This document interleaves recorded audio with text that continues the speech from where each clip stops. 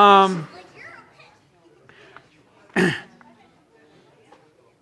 I look like a grandfather?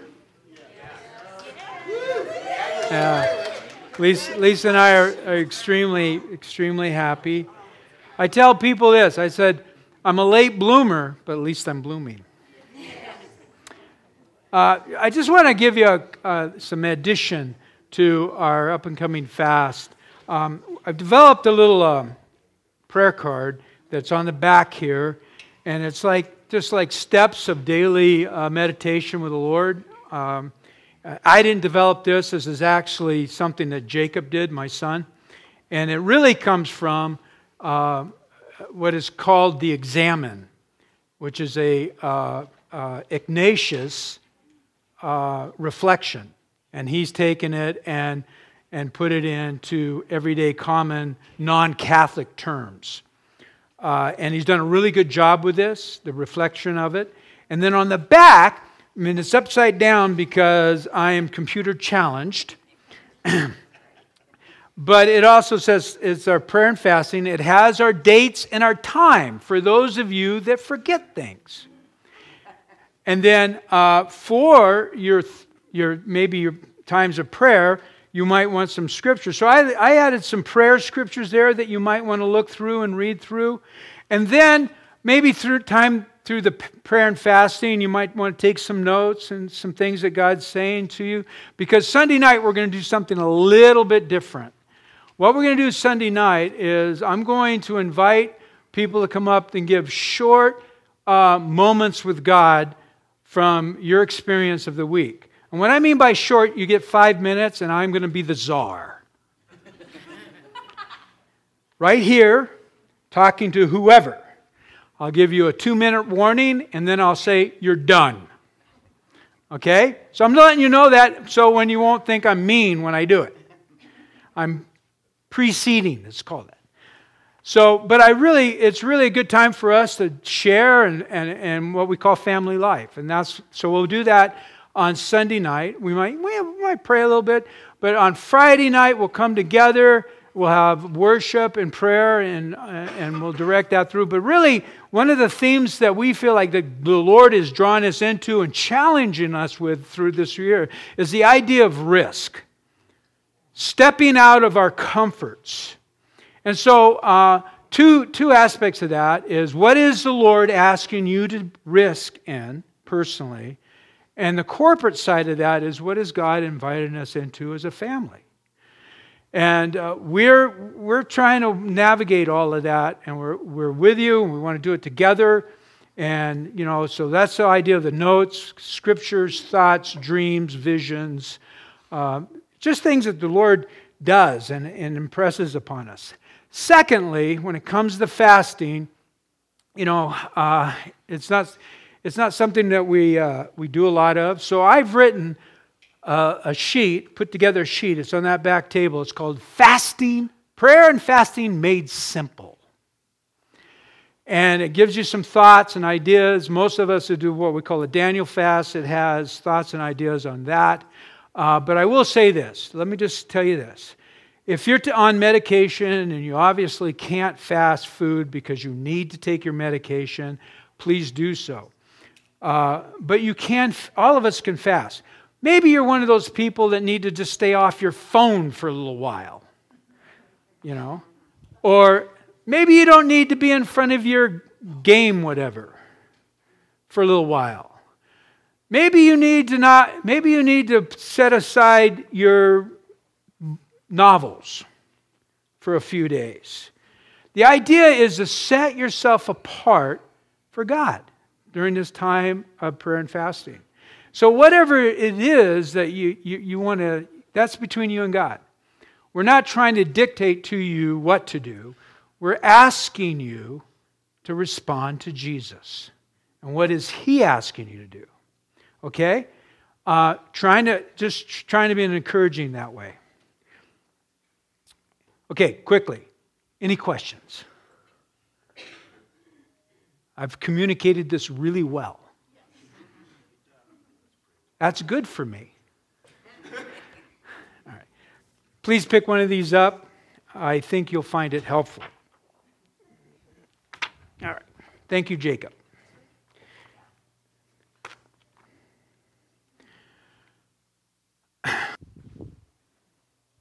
Powerful, huh? It's amazing how one act can change a person's life. That has nothing to do with my sermon today. I just thought it was good. I liked it. And hopefully I'll be able to continue on this morning without becoming a crybaby. Jesus said this. He said, "Come to me, all you who are weary and carry heavy burdens, and I will give you rest. Take my yoke upon you. Let me teach you, because I'm humble, I'm gentle at heart, and you will find rest for your souls. For my yoke is easy to bear, and my burden is light." Now, this is the words of Jesus. And many of us, some of us that have been around for a while, been following and working with been following Jesus, you might even know this by heart. But my question to us, do we actually live this? Do we actually live this? We'll come back to that. Galatians, Paul, as he wrote to the churches there in Galatia, he said this, "My old self has been crucified with Christ. It is no longer who lives, but Christ lives in me. So I live in this earthly body by trusting in the Son of God, who loved me and gave himself for me. I do not treat the grace of God as meaningless." Grace meaning God's unmerited favor. And so as we travel through the Corinthians, 1 Corinthians, the letter to the Corinthians, I want you to keep some of these thoughts in mind.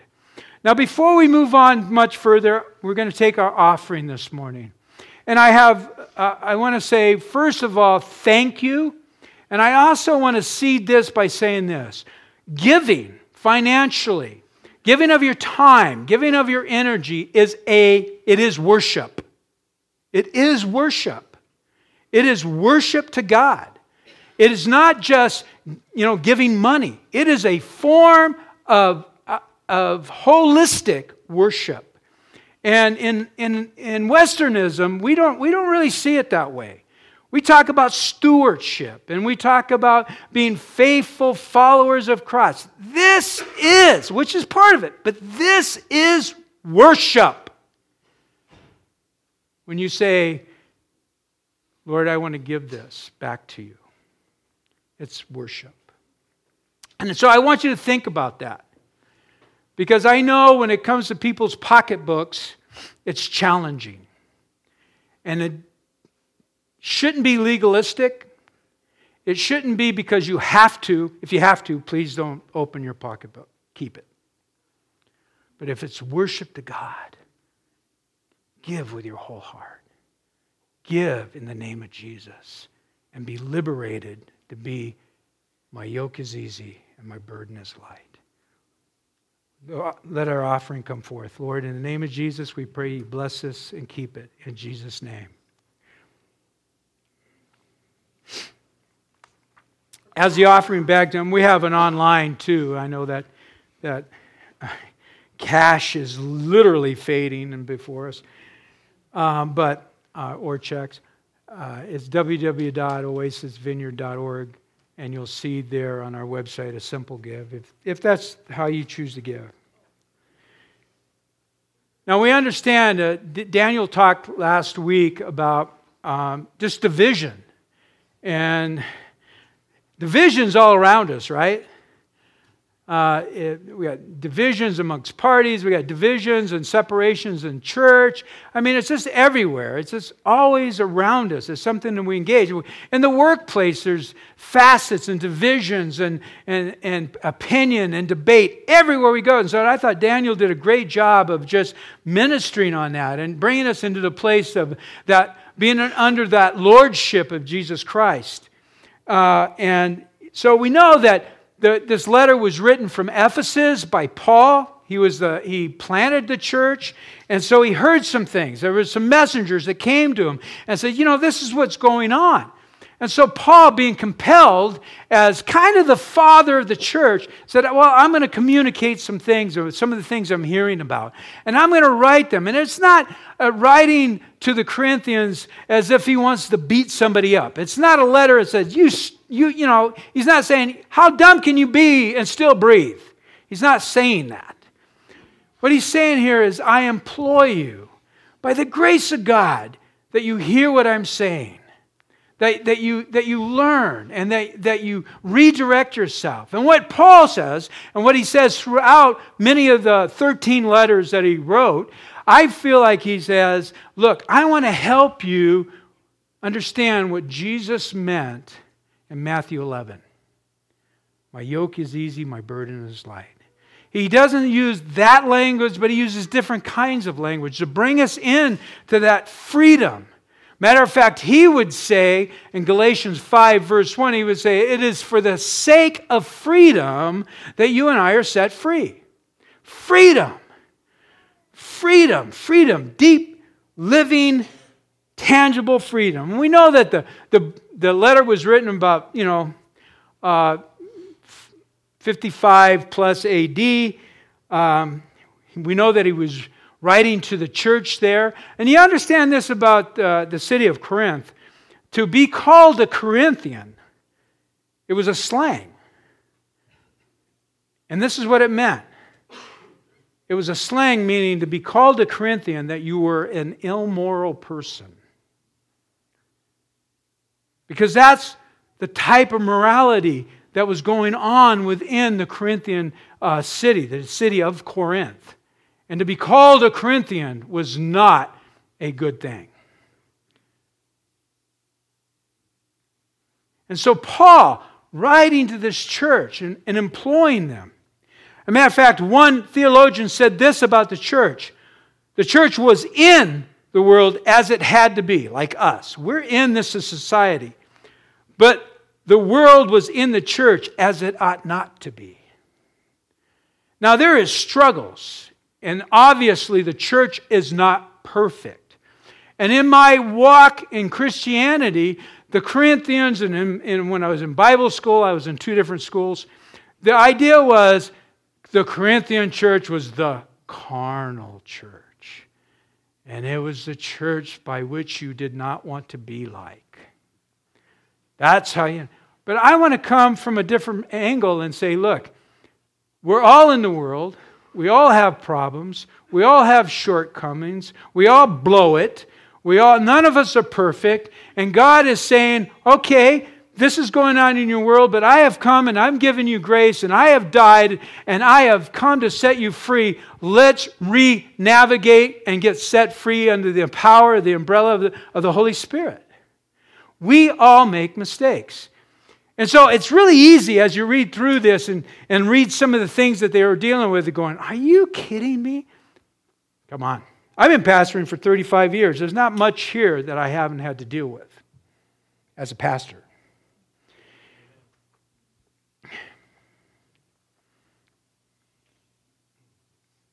He was wanting to help solve problems. And as a community, that's what we want to help with each other. We want to come alongside people and help solve problems. And not just give counsel. We want to give godly counsel. We want to give counsel that liberates people and sets people free. And we find that here in the Scriptures. That's why it's so important to have this vibrant relationship with the Word of God. 1 Corinthians, tells us that, he had guests that came along. And he had 2 sets of visitors there in Ephesus. And they were just kind of telling him, this is what's going on during communion. During communion, you know what they were doing as we go through? They were overindulging. Are you saying they were getting drunk? Yes. In the Lord's Supper. And so Paul writes to them. Now they were coming together. He talks about, living a balanced life as a father. As a father he's endearing them. Matter of fact, Paul would say this, did I come to you with a rod? Or did I come to you in the love and the power of the Holy Spirit? Lord, we invite your Holy Spirit. Lord, we're grateful that you're here with us today.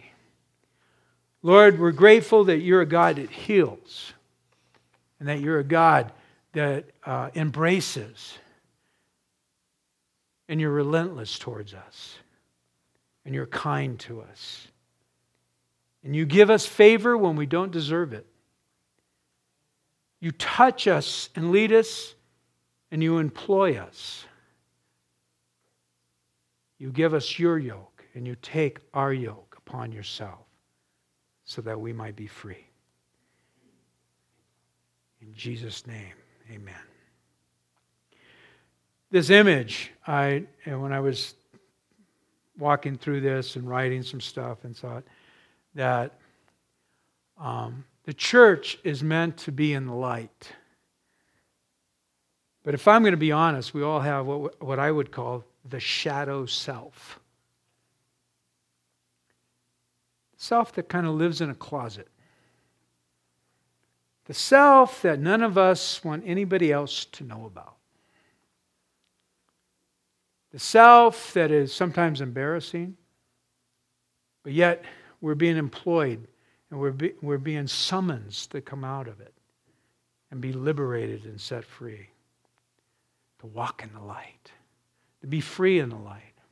So Paul starts here in verse 1 of chapter 4 of 1 Corinthians. He says, so I look at Apollos and me, we're mere servants of Christ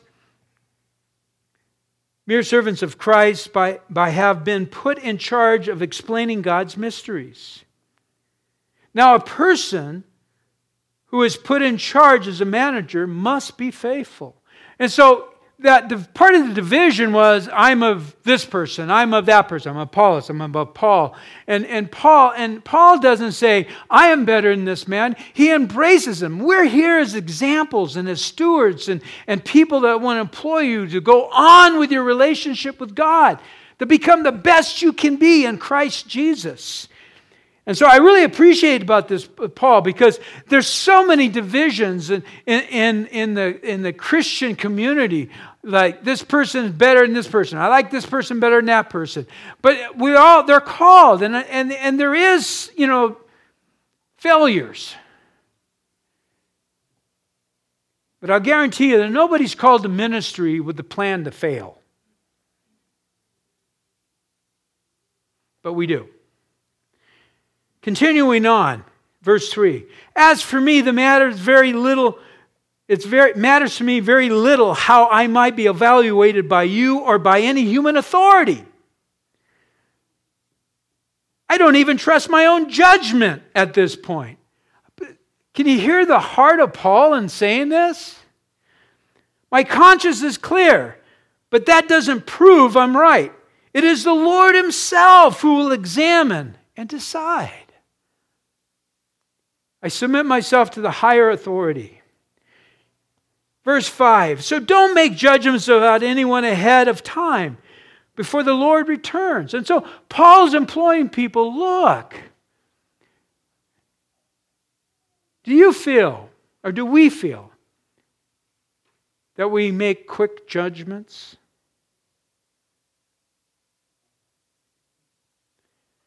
Do you assess things quickly? And that judgment is right there? Just a question. So don't make judgment about anyone ahead of time. Before the Lord returns, He's talking about His second coming. For He will bring out dark secrets to light, and He will reveal our private motives. Then God will give to each one whatever praise is due. As Jesus said, that which is done in secret will be brought to the light. Light exposes. It exposes.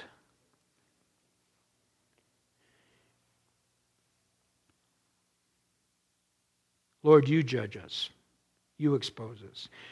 It goes on in verse 6. It says, Dear brothers and sisters, I've used Apollos and myself as an illustration that I've been saying. If you pay attention to what I have quoted from the Scripture, you won't be proud of one of your leaders at the expense of another.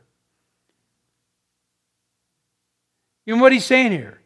Don't compare people amongst people. I mean, it's kind of part of that human nature that we have. But what he's talking about here in these 6 or 7 verses, he's talking about stewardship and faithfulness. And what he's saying, he's using himself and Apollos as an example. We are faithful stewards. We are faithful to you, and we want you to become the best that you can become. Matter of fact, Jesus talked about stewardship in Luke 12. And I don't have it up here, but I'll just read it to you. It says, Luke 12, starting with verse 35. Be dressed for our service and keep your lamps burning, as though you were waiting for the master to return from the wedding feast. In other words, he is saying, be ready for that return of the Lord Jesus. Be ready. This is what Jesus is saying. Then you will be ready to open the door and let him in the moment that he arrives and he knocks. And the Bible says no one knows that return. Maybe some of you are here and you're going, I don't even know if I believe in that literal return of Jesus. And I would implore you to just kind of walk with us through this. If he says, if I come the first time and walk the earth, I will come again. He's clear about that. I will come again. But this parable is about a servant that has been giving a stewardship or a managerial position. And he says this,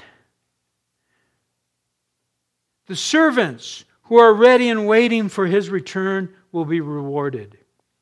I tell you the truth, he himself will sit them and put an apron on them. This is Jesus serving them. And serve them as they sit and eat. He may come in the middle of the night or just before the dawn. But whenever he comes, he will reward the servants who are ready. So the idea here and the challenge here for each and every one of us, are we ready? Are we being responsible? Are we faithful? Are we allowing ourselves to expose ourselves to the light? Are we willing to change? Are we willing to lean in to Christ? Are we willing to embrace his exhortation of Scripture and turn our lives to true north? Readjust your life to true north. Are you willing from time to time to say no to yourself and say yes to Christ?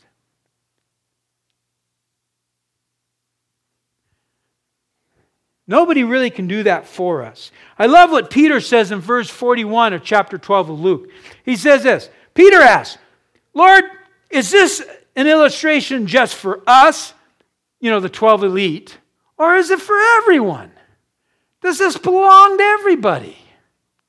And Jesus answered and said, a faithful, sensible servant is one whom the master can give responsibility of managing his household.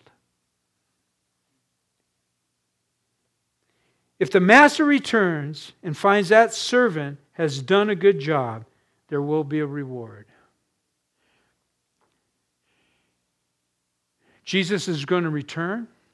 I think we all understand that he is giving gifts and talents to all of us. He is inviting all of us to follow him.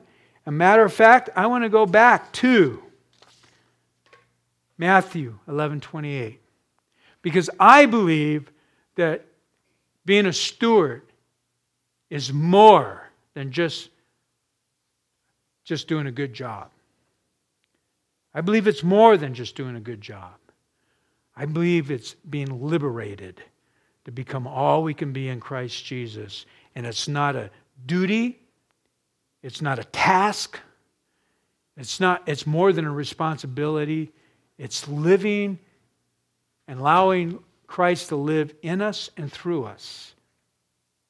And it's freedom. And it's freedom. And so many of us are trying so hard to be good. So many of us are trying so hard to be acceptable. So many of us are working. So many of you beat yourself up because you know better. And Jesus is not a taskmaster. He operates from a position of love. And I know that some of us here might have a challenge seeing Jesus or the Father as the Father. But let me give you a visual picture. Look at a grandfather or grandmother as they gaze upon their grandchild, and you're going to see a picture of the Father.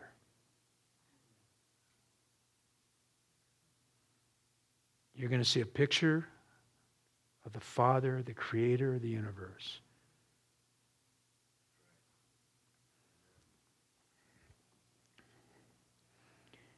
Come to me, all of you who are weary and carry heavy burdens. Come to me, and I will give you rest. Take my yoke upon you. Let me teach you. Let Jesus teach you. Maybe during this time as we enter this week, maybe you might want to just start, Jesus, teach me. Pray that prayer. He just said it, I will teach you. Jesus said, I will teach you. He's going to do a way better job than I can. He's going to do a way better job than that person you aspire on the radio or the TV or on the internet. He is going to do a way better. I don't want to discount those. There are great people out there, and I'm one that uses their counsel. But Jesus does a better job. That's all I'm trying to say. And I can prove it because He said so. Let me teach you, because I'm humble and gentle at heart, and you will find rest for your souls. For my yoke is easy to bear, and my burden is light. He says, come. Come means to believe, to receive, to eat, to drink, to look, to confess, to hear, to enter in through the door, to open the door, to touch the hem of His garment, and to accept the gifts of eternal life through Christ Jesus our Lord. That's what it means to come. It means simply in a word, it just means come and surrender. Come to me and surrender. I am here for you. Come to me. And many of us, if not all of us, I implore you, come to Him daily. Come to Him moment by moment. Jesus is on 24/7. He doesn't take a break from you. He's everywhere. He's omnipresent. He's omniscient. He is everywhere. If you don't believe me, just ask Him. That's what Paul is saying as he's navigating the Corinthian church. Come to Jesus. We talked a couple of weeks ago about wisdom. You know what it says in 1 Corinthians chapter 2, verse 16? And you and I are those that have the mind of Christ because we come to Him. That's where wisdom is. Come. And then he says, come to me. The objective of faith is not the church. It's not a legalistic creed. Although those things aren't bad, but that's not what it's about. It's not being just clergy. It's not being elders or deacons. It's about being a community that comes and surrenders to Jesus Christ. Salvation is in a person, not in an institution. But our heart is to make everything somehow a duty. Come to this free gift of salvation. It's in a person. If you have Jesus, you have all that He offers.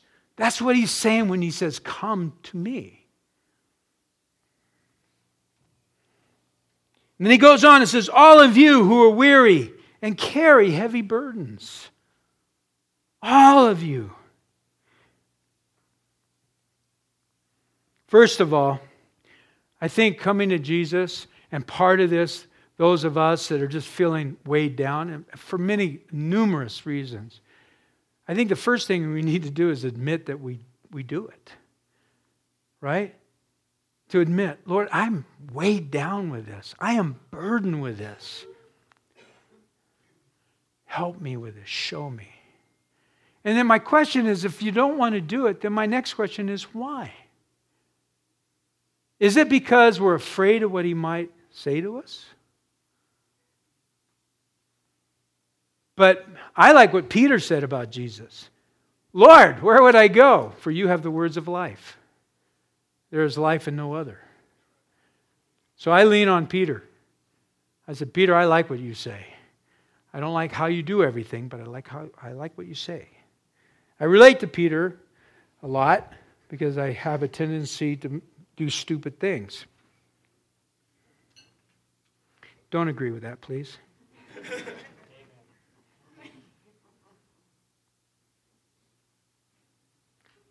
I think part of this is also those of us, we have to acknowledge that we have a need, right? And when we acknowledge that we have a need to Jesus, He acknowledges us that He's with us there and He's for us. Let's have the worship team come forward, please. I will give you rest. I will give you rest. Rest is a gift. It's unearned. It's unmerited. We don't deserve it. The rest is in that part of realizing that we have salvation in Christ. We have peace in Christ. He has finished it. Rest in the fact that He's redeemed us, that He's done all the hard work for us so that we might live this life conscience-free.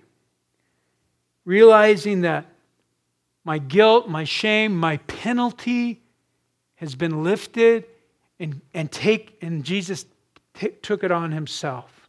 Thank you, Lord, for taking me. Taking my stuff. Taking my stuff. I'll let you talk about yours, but I took my stuff. Thank you.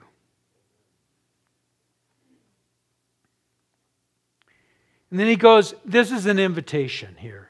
The first part we kind of unpacked. I'm just trying to give language what it might be that what Jesus is talking about. I think it's deeper than that, but I think He will teach us what that is if we open up to Him. But he goes on and exhorts us, says, take my yoke. This means to enter into submission into His will, and that we're allowing Him to form us from the inside out. Let me teach you, acknowledge of His lordship in every area of our lives, and let Him train us and teach us and illuminate His word. And he goes on, for I am gentle and lonely of heart.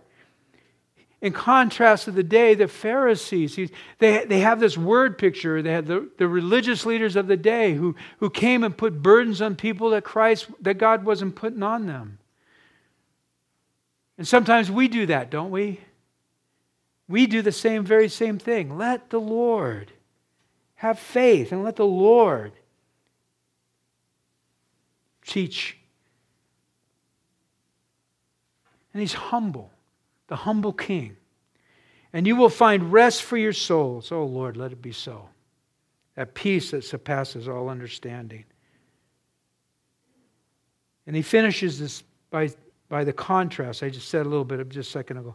I am humble and gentle of heart. He says, I'm humble, I am gentle of heart. So if you've got this idea that God is out to get you, that would be true. but it's with a gracious heart, a loving heart, a heart that's willing to take the pain, the guilt, the shame, and say, come to me, for I am here for you. Come to me. And that's what Paul is saying to what we would call the carnal church. Come to Jesus. Come to Jesus. And love others while you do it. Take on my... Look, that scripture, Matthew 11, 29 and following, is a lifelong journey. It's not a program. It's a lifelong journey. And it's for each and every one of us, the call upon the name of the Lord. Would you stand with me, please?